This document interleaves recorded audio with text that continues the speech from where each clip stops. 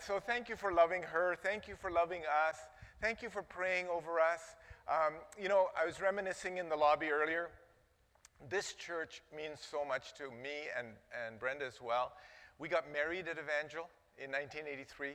We bought our first house on Ferndale for $54,000. Can you imagine that? You can't even buy a car for $54,000 anymore. Lived right around the corner here, and I was baptized in the Holy Spirit in this church, baptized in water in this church. Olin and Orville prayed over me for the baptism of the Holy Spirit, and I received that with the amazing outpouring of tongues, and a language I didn't understand and was quite skeptical of for many, many years. But I've grown in those gifts. And if you were to ask me back, when at 17 years old, when I got saved and filled with the Holy Spirit, if I would be the district superintendent of the PAOC, I would have scoffed at you even more. I actually don't know how I got here. I don't know why people voted me in, but I certainly did. And so the last 12 years of my ministry have been as a district officer. So that's 12 years. I think I'm getting old. I think I need to buy a big fifth wheel and retire. How's that, hey? Do I hear an amen? Yeah. So this morning I bring greetings from our fellowship. We have about 208 churches in our network. And in that network, we're planting new churches every day. So, when churches like you give to the district mission, so you support our mission, I want you to know that last September, part of the budget that we have as a network goes into planting new churches, training new leaders. By the way, a great hearty hello from Dave Demchuk, who I serve with on the Summit Pacific College board. He said, make sure you say hi from me and Diane, and so I'm saying hello. There's been a lot of Powell River people that have come into our fellowship. You think of Ted Boodle and Rankin McGugan and Bill Gibson and myself and Dave, and there's probably others that I'm forgetting, but there's been a lot of leaders that you have produced as a church. So thank you for doing that. So as you give to our network, we plant new churches, and I just want to tell you of one we planted last September. So this September will be 1 year old. They're a Syrian and Iraqi and Iranian church in Surrey. Pastor Peter Ramses came from Cairo, Egypt, Arabic-speaking, came into our district office and wanted to plant a church among Arabic-speaking Syrian refugees. And so we said, absolutely, that's what we do. We multiply the kingdom of God, don't we? That's what it's all about. So he started this ministry and now has over 120 Syrian refugees, Iranian, Iraqi people in the heart of Surrey. And they baptized, I think it was 12, I could be wrong, it might be 14, brand new comers to Canada just in the last month or so. Isn't that great? That's worth a hand right there. So thank you for your faithfulness and for your giving and for all that you do. It's so important. So God bless you for doing that.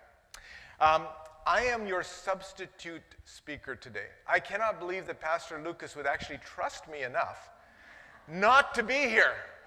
I could do anything. Imagine that. Is this being videocast? Is it? Okay. This is really great. No, I'm kidding.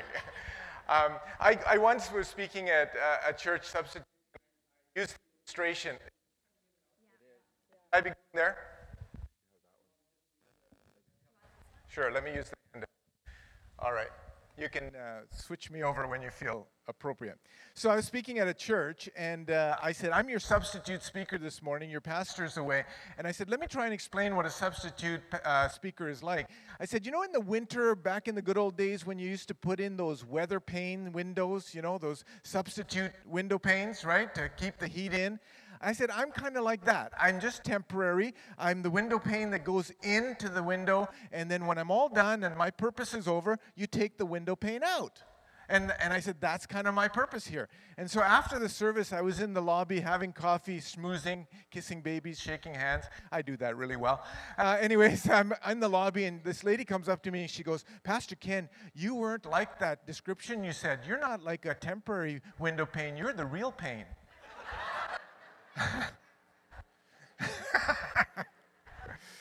Anyways, I'll try not to be a pain this morning, all right? So this morning, if you brought your Bibles on text, like in hard copy or in electronic version, turn with me to the book of Philemon. Philemon is this tiny little book, one chapter long. If you're doing devotions and you want to read a book all in one sitting, this is the one you can do it in. Okay, Philemon is tucked right between Hebrews and right at the end of the pastoral epistles. So let's turn there. As you're getting there, let me make a few comments about the book of Philemon and why it's so important to us today. Unlike the other epistles or letters, epistles is a biblical word. If you're new to church, it's kind of a letter that Paul, the apostle, one of those church planters in the New Testament, would have written to the church. This would have been his letter that he wrote to a person rather than a church. So if you read Romans or Colossians or Corinthians or Ephesians, Philippians, those kinds of letters were written to churches altogether. But Paul also wrote 4 letters that were written personally to people. We are quite familiar with Timothy and Titus, Timothy 1 and 2 and Titus. This is a letter that he wrote to Philemon as the 4th prison epistle, prison letter. So he was writing this while he was imprisoned, so that he was facing trial, of course, for preaching and teaching the gospel. And this is a letter that he wrote to Philemon. Now, let me give you some background about this before we get right into the message, and I trust it'll be encouraging to you.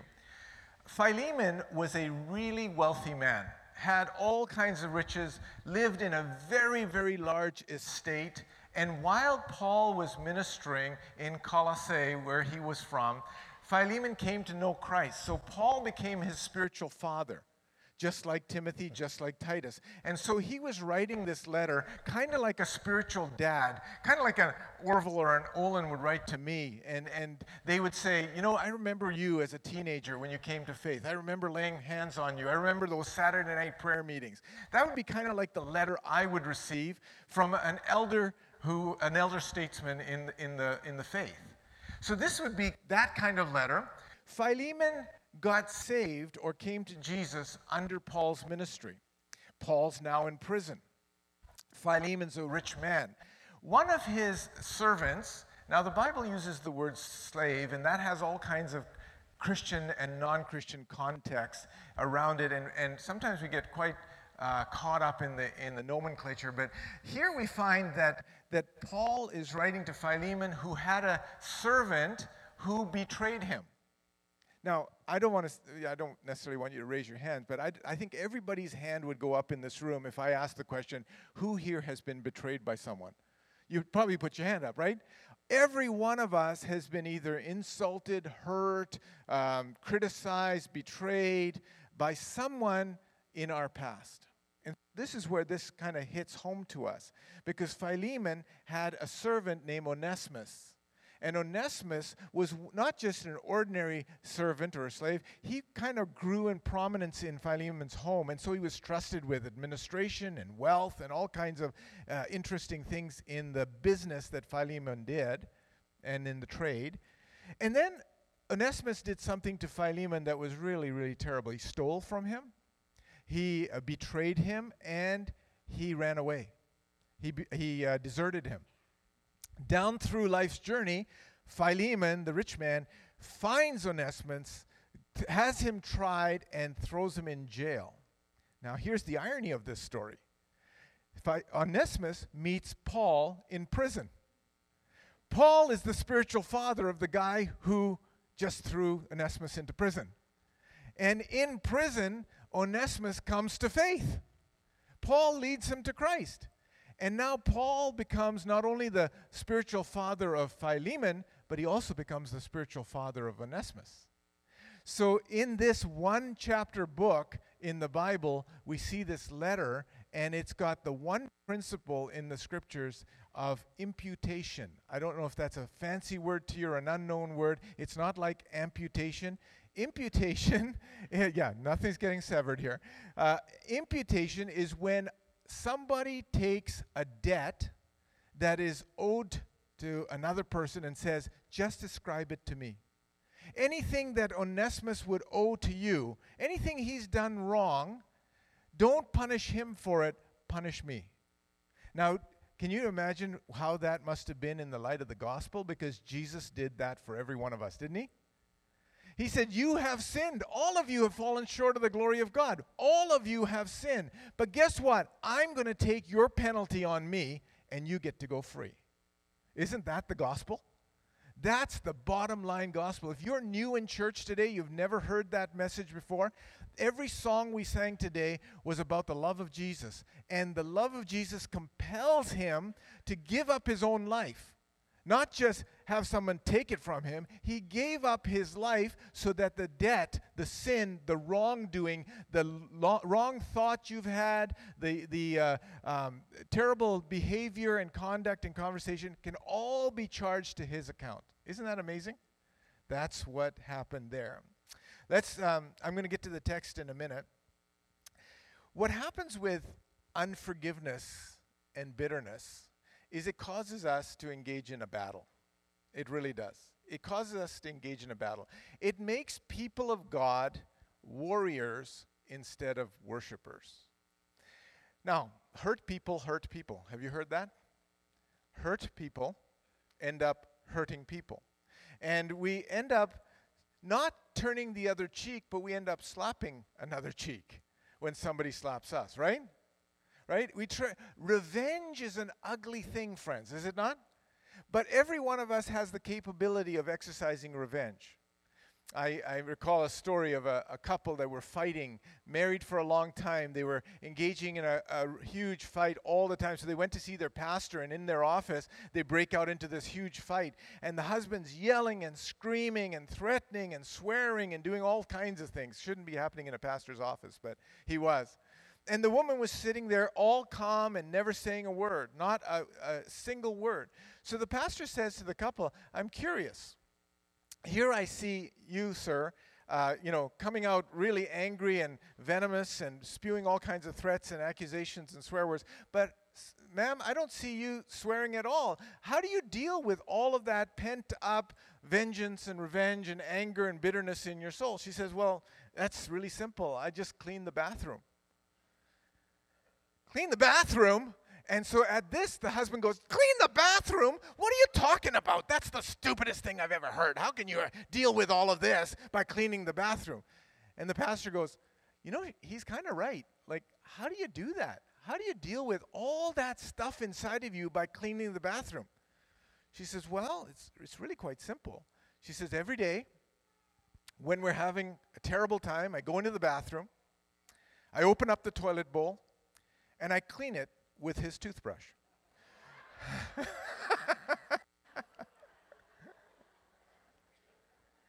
Friends, you see, we all deal with this ugly side of us in different ways, don't we? Because it makes us warriors instead of worshipers. It makes us unlike Christ. Instead of turning the other cheek, we end up slapping. Instead of giving our cloak, we take the tunic as well. Instead of going the extra mile, we don't. So this is what we find in this passage of Scripture. And so let me read it for you really quickly. I'll only read a couple of portions. It's not on the screen. It's Philemon verse 8 to 21 is the text. So Paul, in his letter, he says this, that is why I'm boldly asking a favor of you. Now, what he's saying is, because I'm your spiritual father and I've just met Onesimus in prison, that is why I'm asking a favor of you. I could demand in the name of Christ because that would be the right thing for you to do, but because of our love, notice this word, love. Because of our love, I prefer simply to ask you. Consider this as a request from me, Paul, an old man and now also a prisoner for the sake of Jesus Christ. I appeal to you to show kindness to my child Onesimus. I became his father in the faith while here in prison. Onesimus hasn't been of much use to you in the past. In this original text, Paul actually uses a play of words. Onesimus, in its original meaning, in the original language, means useful one. So he's actually saying he was very useful, he hasn't been of much use to you in the past. So he's playing on the word, on his name. I'm sending him back to you, and with him comes my own heart. I wanted to keep him here with me for a while. I'm here in chains for preaching the good news, and he would have helped me on your behalf. But I didn't want to do anything without your consent. I wanted you to help because you were willing, not because you were forced. It seems you lost Onesimus for a little while so that you could have him back forever. He's no longer like a slave to you. He is more than a slave, for he is a beloved brother, especially to me. Now he will mean much more to you, both as a man and as a brother in the Lord. And then the last part he says is, so if you consider me your partner, welcome him as you would welcome me. And this is the law of imputation. If he has wronged you in any way or owes you anything, charge it to me. And I. Now, if you have a Bible that does this, he capitalizes all of this, okay? This is written in Paul's own handwriting. So it was somehow magnified in the scriptures. I, capital Paul, write this with my own hand. I will repay it. And I won't mention that you owe me your very soul. A little dig there right at the end. Isn't that just like Paul? And by the way, you wouldn't even be a believer if it wasn't for me. So just remember that. Augustine said this. This is a great quote, and if I can have it on. Forgiveness is the fragrance of flower leaves on the heel of the one who crushed it. If you've ever been crushed by somebody's harsh remarks, their criticism, their betrayal, you'll understand how that felt to your soul.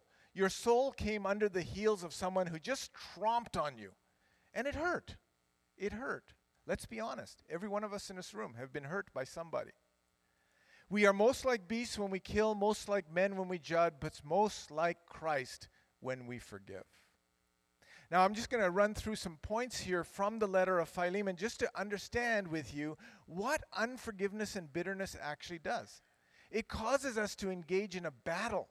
It causes us to kind of lose all sense of what Jesus Christ has done for us. Now, everyone gets hurt in life. Wouldn't you agree? Everyone. Everyone gets hurt. Jesus raises the question, how will you respond when you're hurt? He's not going to say you're not going to get hurt. So let's look at this slide here. He says, how will you respond? Will you respond with violence or silence? Because we both do it. Okay, Brenda and I have been married for 30, how many? 6 years? 5? I was testing you, honey. 5, okay, yeah, see? It's testing her. I just got to keep her sharp, okay? 35 years. 36 this October, right? There you go. We have never fought in our lives. Isn't that right, honey? Sydney, wouldn't you attest? No, that's not true. When we were younger, we would have all kinds of spats. Now we're old. We don't fight as much. Okay, we just given up, right? Yeah, I figure, once you, like, I dated her for 4 years and been married for 35. So 39 of my 55 years on the planet have been spent with her. So I figure I'm just so well trained now. I just can't. I can't make a change. But when we fought, there was this time when I would be the aggressor. I know that's hard for you to believe, me being such a gentle Pakistani man and all. But I'm hot-blooded, right? Like, I would fight, and Brenda, on the other hand, would be your typical Canadian woman, okay? She would answer with soft answers, Then there was a time in our marriage when the tables turned, and I would clam up. I would be like the silent guy, and I'd walk away, and it would drive her crazy because she'd want to iron it out. She'd want to get it all fixed. And I'd just walk away and give her the silent treatment. So whether you respond to hurt with violence or silence, they're both wrong. They're both extremes that just aren't the right way of handling hurt. That's not how we do it. Throwing somebody in prison for doing something wrong, there's a legal side to that, and I'm not addressing that. But it doesn't get you healed up, does it? It doesn't. Shutting out an offender, isolating yourself physically, emotionally, or spiritually, it doesn't help. Now, Jesus raises a second point here. He says, everybody gets hurt. How will you respond? Will you retaliate or will you forgive? So retaliation is, I'm going to get you back. I'm going to hurt you just as much as you hurt me. And I'm going to make you feel like I felt when you hurt me. You repay evil for evil, get mad, get even. That's the kind of retaliation. Or you forgive, you reconcile, you restore, you release the debt into God's custody. Let me tell you another story of a husband and wife who are struggling with this very same thing, retaliation. They were fighting for months, just like that first couple I was talking to you about. And then they started using their kids as pawns to communicate. They talked through the kids instead of to each other. And then they got so bad that the eruptions were so bad that they started giving each other the silent treatment and wouldn't talk to each other at all. One Sunday morning, the Sunday school bus comes along, picks up the kids for Sunday school, and the husband and wife are fighting so bad that she decides to go to church. He decides to stay home from church. She puts on her dress. She's putting on her dress to go to to service, and her zipper gets stuck about halfway up her back. She can't reach it from this arm, and she can't reach it from this arm, and she's stuck in the dress. The only other person in the house is her husband. You get it? She's so mad at him, and he's so mad at her, she can't humble herself to get him to help her. But she's got to get to church, and she can't go like that, because this would be wrong. So she humbles herself, gets up to, finds him in the living room, and points to her zipper and says, "Could you help me?" And so he takes the zipper, and he starts getting it undone. It finally gets it undone, and he goes, zip, zip, zip, zip, zip, zip, zip, zip, zip, zip, zip. Her blood starts boiling. The vein on her neck is bulging. You been like that before? Right? Somebody going, like this, it's you. Yeah, husband, wife over there. Okay, definitely need counseling. All right. So she is boiling over mad. She goes to the door, slams the door behind her, screeches the tires. Not a good way of going to church, by the way. Gets to church, doesn't get a thing out of the service, and she's driving home after the service, after everything's over. Notices that her husband is changing the oil in the car. He's this far under the car, and his zipper is sticking outside of the car. Revenge comes over her. She walks up to him, grabs his zipper and goes, zip, zip, zip, zip, zip, zip, zip, zip, zip, zip. And he gets so startled, he sits up really suddenly, knocks himself unconscious by hitting his head on the oil pan, okay? And she walks in the house, slams the door beside her, gets to the kitchen table, and her husband is sitting at the table. She's thinking, who was that that I just accosted? You know? Turns out the neighbor was helping them change the oil in their car. She has to call 911. He's passed out under the car. And so she had to explain what she had done to the 911 people when they arrived. He was knocked out cold. You see what happens when revenge takes over? Do you see what happens there? You lose all kinds of control. We do things that we would never do when we are in a sane mind, all right? But that's what happens when you retaliate. That's what happens when revenge takes over. Corrie ten Boom, do you remember her? A Dutch woman, born in Amsterdam, Netherlands, April 15th, 1892. Passed away in Pasadena, California, April 15th, same day, 1983. She said these powerful words. By the way, if you want these slides, they're on the computer back there. They're free for you. You can send $9.99 plus shipping and handling to Ken Russell International Ministries. No, it's free. It's all yours, okay? So she says, to forgive is to set a prisoner free only to discover the prisoner is really you.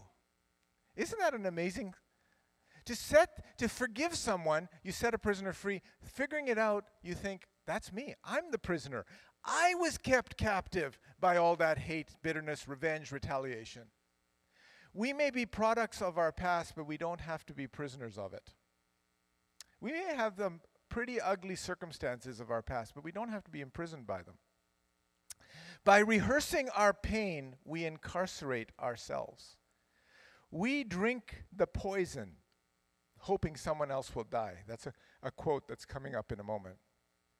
Friends, I want you to know how deadly this thing called unforgiveness and bitterness really is. Let's go to the next slide. Harboring unforgiveness is like drinking poison, hoping your enemy will die. Joyce Meyer said that. Biblically, let's look at it in 1 John chapter 4, verse 20. He says, if anyone says, I love God, yet hates his brother, he's a liar. For anyone who does not love his brother whom he has seen cannot love God whom he has not seen. And he has given us this commandment, whoever loves God must also love his brother. And because the Bible was written in the masculine, don't think you sisters are off the hook. Okay? It's brothers and sisters. Friends, we have to love. And the kind of love that John is talking about here in his first letter is the kind of love that Paul talks about in Corinthians 13. The kind of love that keeps no record of wrongs. None. Am I capable of doing that? I don't know. I try. Part of my role as district superintendent is to walk into church conflict. You can pray for me because I've got some doozies happening right now. And I'm in the middle of some very terrible situations. I get to see the ugliest side of Christianity sometimes, where people are just downright mad. And I have to understand this scripture of loving our brothers as God would have loved us, and calling us to that kind of standard, not another kind of standard. Love is a word we throw around often, but we don't often get to understand its depth.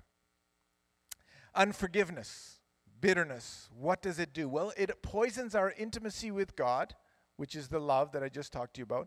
It actually poisons our worship. Let's take a look at this. In the scriptures it says, therefore I tell you, if you're offering a gift at the altar and there remember that your brother has something against you, leave your gift there in front of the altar. First go and be reconciled to your brother/sister. Then come and offer your gift. Notice something about the scripture. First go. Be first and be fast. Be first and be fast. If you're here today, and there's no condemnation here from me at all, but if you know of a brother or a sister that has something against you or that you have something against them, this scripture is not saying wait till they come begging on their knees and then forgive them. Notice that, right? It doesn't say wait till they say sorry. Wait till they come and show you that they're repentant. No, that's not what this says. It says, if you are here in the house of God, you've got your hands up, and you know somebody's got something against you, the onus is on you to leave and go fast and first and make it right with them. That's what the scriptures are saying. You see the high standard God's calling us to? It's a really high standard. Unforgiveness poisons our worship of God. Unforgiveness poisons our relationship with God. Look at this next scripture. Matthew 6. For if you forgive men when they sin against you, your heavenly Father will also forgive you. This is the most, I shouldn't say terrifying, but alarming scripture I read from time to time. There's a but in there. But if you do not forgive men their sins, your Father will not forgive you your sins. Wow! You know how heavy that is? Can you imagine if unforgiveness rests in our heart against anybody on the planet? God, our Heavenly Father, cannot eradicate our sin. That's why it's so important not to have retaliation, not to have bitterness, not to have unforgiveness in our heart. I'm going to close with 3 things. That's what I say when I've really got 5 other subpoints, okay? And when I look at my watch, it means absolutely nothing, okay? So just hang in with me. No, I'm kidding. It'll go quick. I have 3 quick points to make, and then I'll close. And I'd like to offer you a point of prayer afterwards. We all face these battles. They're the battles. The fight for forgiveness is a battle. The devil does not want you to forgive people. He wants you to harbor bitterness. He wants you to harbor unforgiveness. Because when you are doing that, the devil's got you exactly where he wants you. This is a fight. It's a battle. It's not a cakewalk. Some of you have been deeply hurt. You can think back to a time perhaps when you were abused by a parent or a father, or where you were sexually assaulted, or where something very traumatic happened to you. Friends, I'm understanding your walk. I've ministered for 34 years in a pastoral capacity. I have walked through the deepest waters with people. and I have shared the same scriptures. This is a fight. What I'm giving you is meat and potatoes this morning. It's a fight. It's not going to come easy for you. You're going to have to fight your way through this. The first battle you're going to face is the requirement of the law versus the responsibility of love. That's the first battle you're going to face. So notice Philemon, Paul says to him, I could demand in the name of Christ because it's the right thing to do, for you to do. But because of our love, I prefer just to ask you. It's the difference between what is right and lawful, what is scriptural and biblical, as opposed to what you do on a basis of love. So, you can look at it this in the International Version. It says, therefore, although in Christ I could be bold and order you to forgive. That's the judicial response. Okay? I'm Paul. I led you to Lord. I led you, Philemon. I gave you a future and a hope and a destiny in Christ. And I didn't punish you for your sins. God forgave you. So I could order you as your spiritual father to forgive Onesimus. He says, no, I'm not going to do that. I'm going to appeal to you on the basis of love. The second battle, let's look at this. Philemon was acting judiciously, okay? His lawful penalty for a renegade slave was to throw him in prison. Paul was pleading with him to act lovingly, compassionately. And I just put this scripture in here because it's just so puts the icing on the cake. This is how my heavenly Father will treat each of you unless you forgive your brother from your heart. That scripture, Matthew 18, is found on the parable of the unmerciful master. So unless we act lovingly, we can't expect God to act lovingly.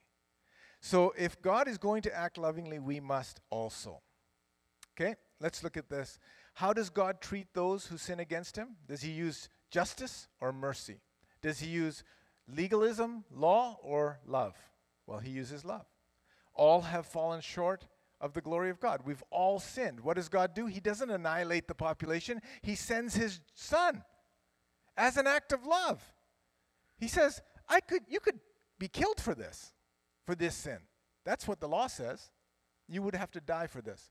But instead, I'm going to give my son in an act of love as an imputation for your sin. He's going to take it on him. You're going to go free. He demonstrates, Romans 5:8, but God demonstrates his own love for us while we were still sinners, Christ died for us. The second battle that we're going to face of forgiveness is this one. It's the demand for restitution and the need for reconciliation. When someone does, let me just be real with you for a moment. And not that I'm being real with you. It was all fake until this point, all right? Right now I'm going to get... No, when somebody does wrong to me, there is a carnal nature that rises up in me and says, you owe me, you scoundrel. Right? Can anybody identify? No one. You people are so holy, it's unbelievable, okay? Not even one of you think that? Like, okay, thank you, my dear sister. You and me, we're going for lunch afterwards, and we're going to talk about anger, all right? And, yeah, we're going to talk about all these other people as well, okay? I feel that deep in my soul. You hurt me, you wronged me, you took something from me, now you need to pay me back, right? That's the carnal nature. Perhaps, Paul says, perhaps you could think of it this way. Onesimus ran away for a little while so you could have him back forever. My wife, the great theologian Brenda Russell, when we fight, she says this, Ken, do you want to be right or do you want to be happy? Isn't that a good saying? Because you ain't going to be right and happy. I'm going to make your life miserable. And she has the power to do that. Yeah, no. You have to choose happy. You have to choose, love instead of trying to choose right all the time. I'm mellowing out in my older age. I'm thinking, do I really need to be right all the time? Because I am. But no, not quite. But, Paul is saying this. Choose the better option. Restitution or reconciliation. Wouldn't you want to be reconciled instead of paid back? Isn't that the higher cause? Yes, it is. This battle it's strong. It wages in all of us. Restitution, reconciliation. Let me show you what they focus on. Restitution focuses on retribution for damages, compensation for losses, regaining equality. Reconciliation focuses on repairing relationships. And isn't that what Jesus came to do? We were lost. We were separated from God. He didn't come to compensate for losses. He came to reconcile us to our Father. That is what forgiveness does. It establishes love, unity, and wholeness. When an offender comes to faith in Christ, offenses are forgiven, charges and damages are attributed to Christ's account. And that's Hebrews 8:12. And then spiritual relationships are restored. You are no longer a slave, but a son. That's what we can count on. So this last point. The last battle that you're going to face is the giving up this right to punish others. It's the battle between penalization and imputation. See, God places, so what it does is it places God in charge of the penalty. It puts God in charge of the vengeance. It says, I could have actually done this on my power, but I'm not. Instead, I'm going to let God deal with this. I'm going to let God deal with this injustice. I'm going to let God deal with this brokenness, and He is going to make restitution on His level, not on mine. So this third battle is the battle between penalization and imputation. This last battle is going to be your willingness to give up penalization. It's the part where Paul says, if he has harmed you in any way, if he has served you an injustice in any way, charge it to my account. I'll make it right. And then that's the part in your Bibles where he says, I'm writing this with my very own hand. I'm not transcribing this through a third party. I'm not having a scribe do this. I'm actually writing this in my own hand. You know why that is so important? Because if you study Greek literature, you'll understand that what Paul was trying to say is that Jesus wrote the covenant in his own blood. He was saying, I didn't expect this to be a third-party covenant. I'm doing this directly with you. If there was nobody else on the planet, he would have died for you, just for you. And that covenant would have still been the same. So, I'm going to ask you to stand. Music team, would you come back? And we're just going to go through some steps here, just as we close. Now, Sherilyn, you did an amazing job emceeing this service today. Thank you so much. Just before we started the service, Sherilyn came up to me and said, Ken, if you'd like to have prayer at the very end, we've got a prayer team waiting. And I really would like to take you up on that. So in a few moments, prayer team come up. Just before the musicians begin, let me go over this with you. This is such an important point in our scripture that we need to take action immediately. Now, it's also a very difficult thing, because who wants to come to the altar first saying, I'm harboring bitterness, I got revenge in my heart, I got unforgiveness in my heart? That's not what I'm asking. I'm asking you today, if you have been hurt, if you have been wounded, if your soul is still bleeding because of some stab, today's your day. Today's your day of freedom. This is the day Jesus takes that and he heals it up. I came all the way from Langley with this message on my heart. I don't know what you're going through personally. I'm the window pane, remember? I'm the substitute. I don't get the privilege of walking with you day in, day out. So some of you may be standing here right now in this very room saying, Ken, I cannot believe you spoke on this, because I'm dealing with this right now. I've been hurt. I've been wounded. I'm still bleeding a little bit. Today's your day. Today's your day for freedom. I'm going to ask the prayer team, come on up. just make your way up to the front, prayer team, and just make yourself available. If no one comes, we just sing the songs and we have our lunch together, wherever, at restaurant or home.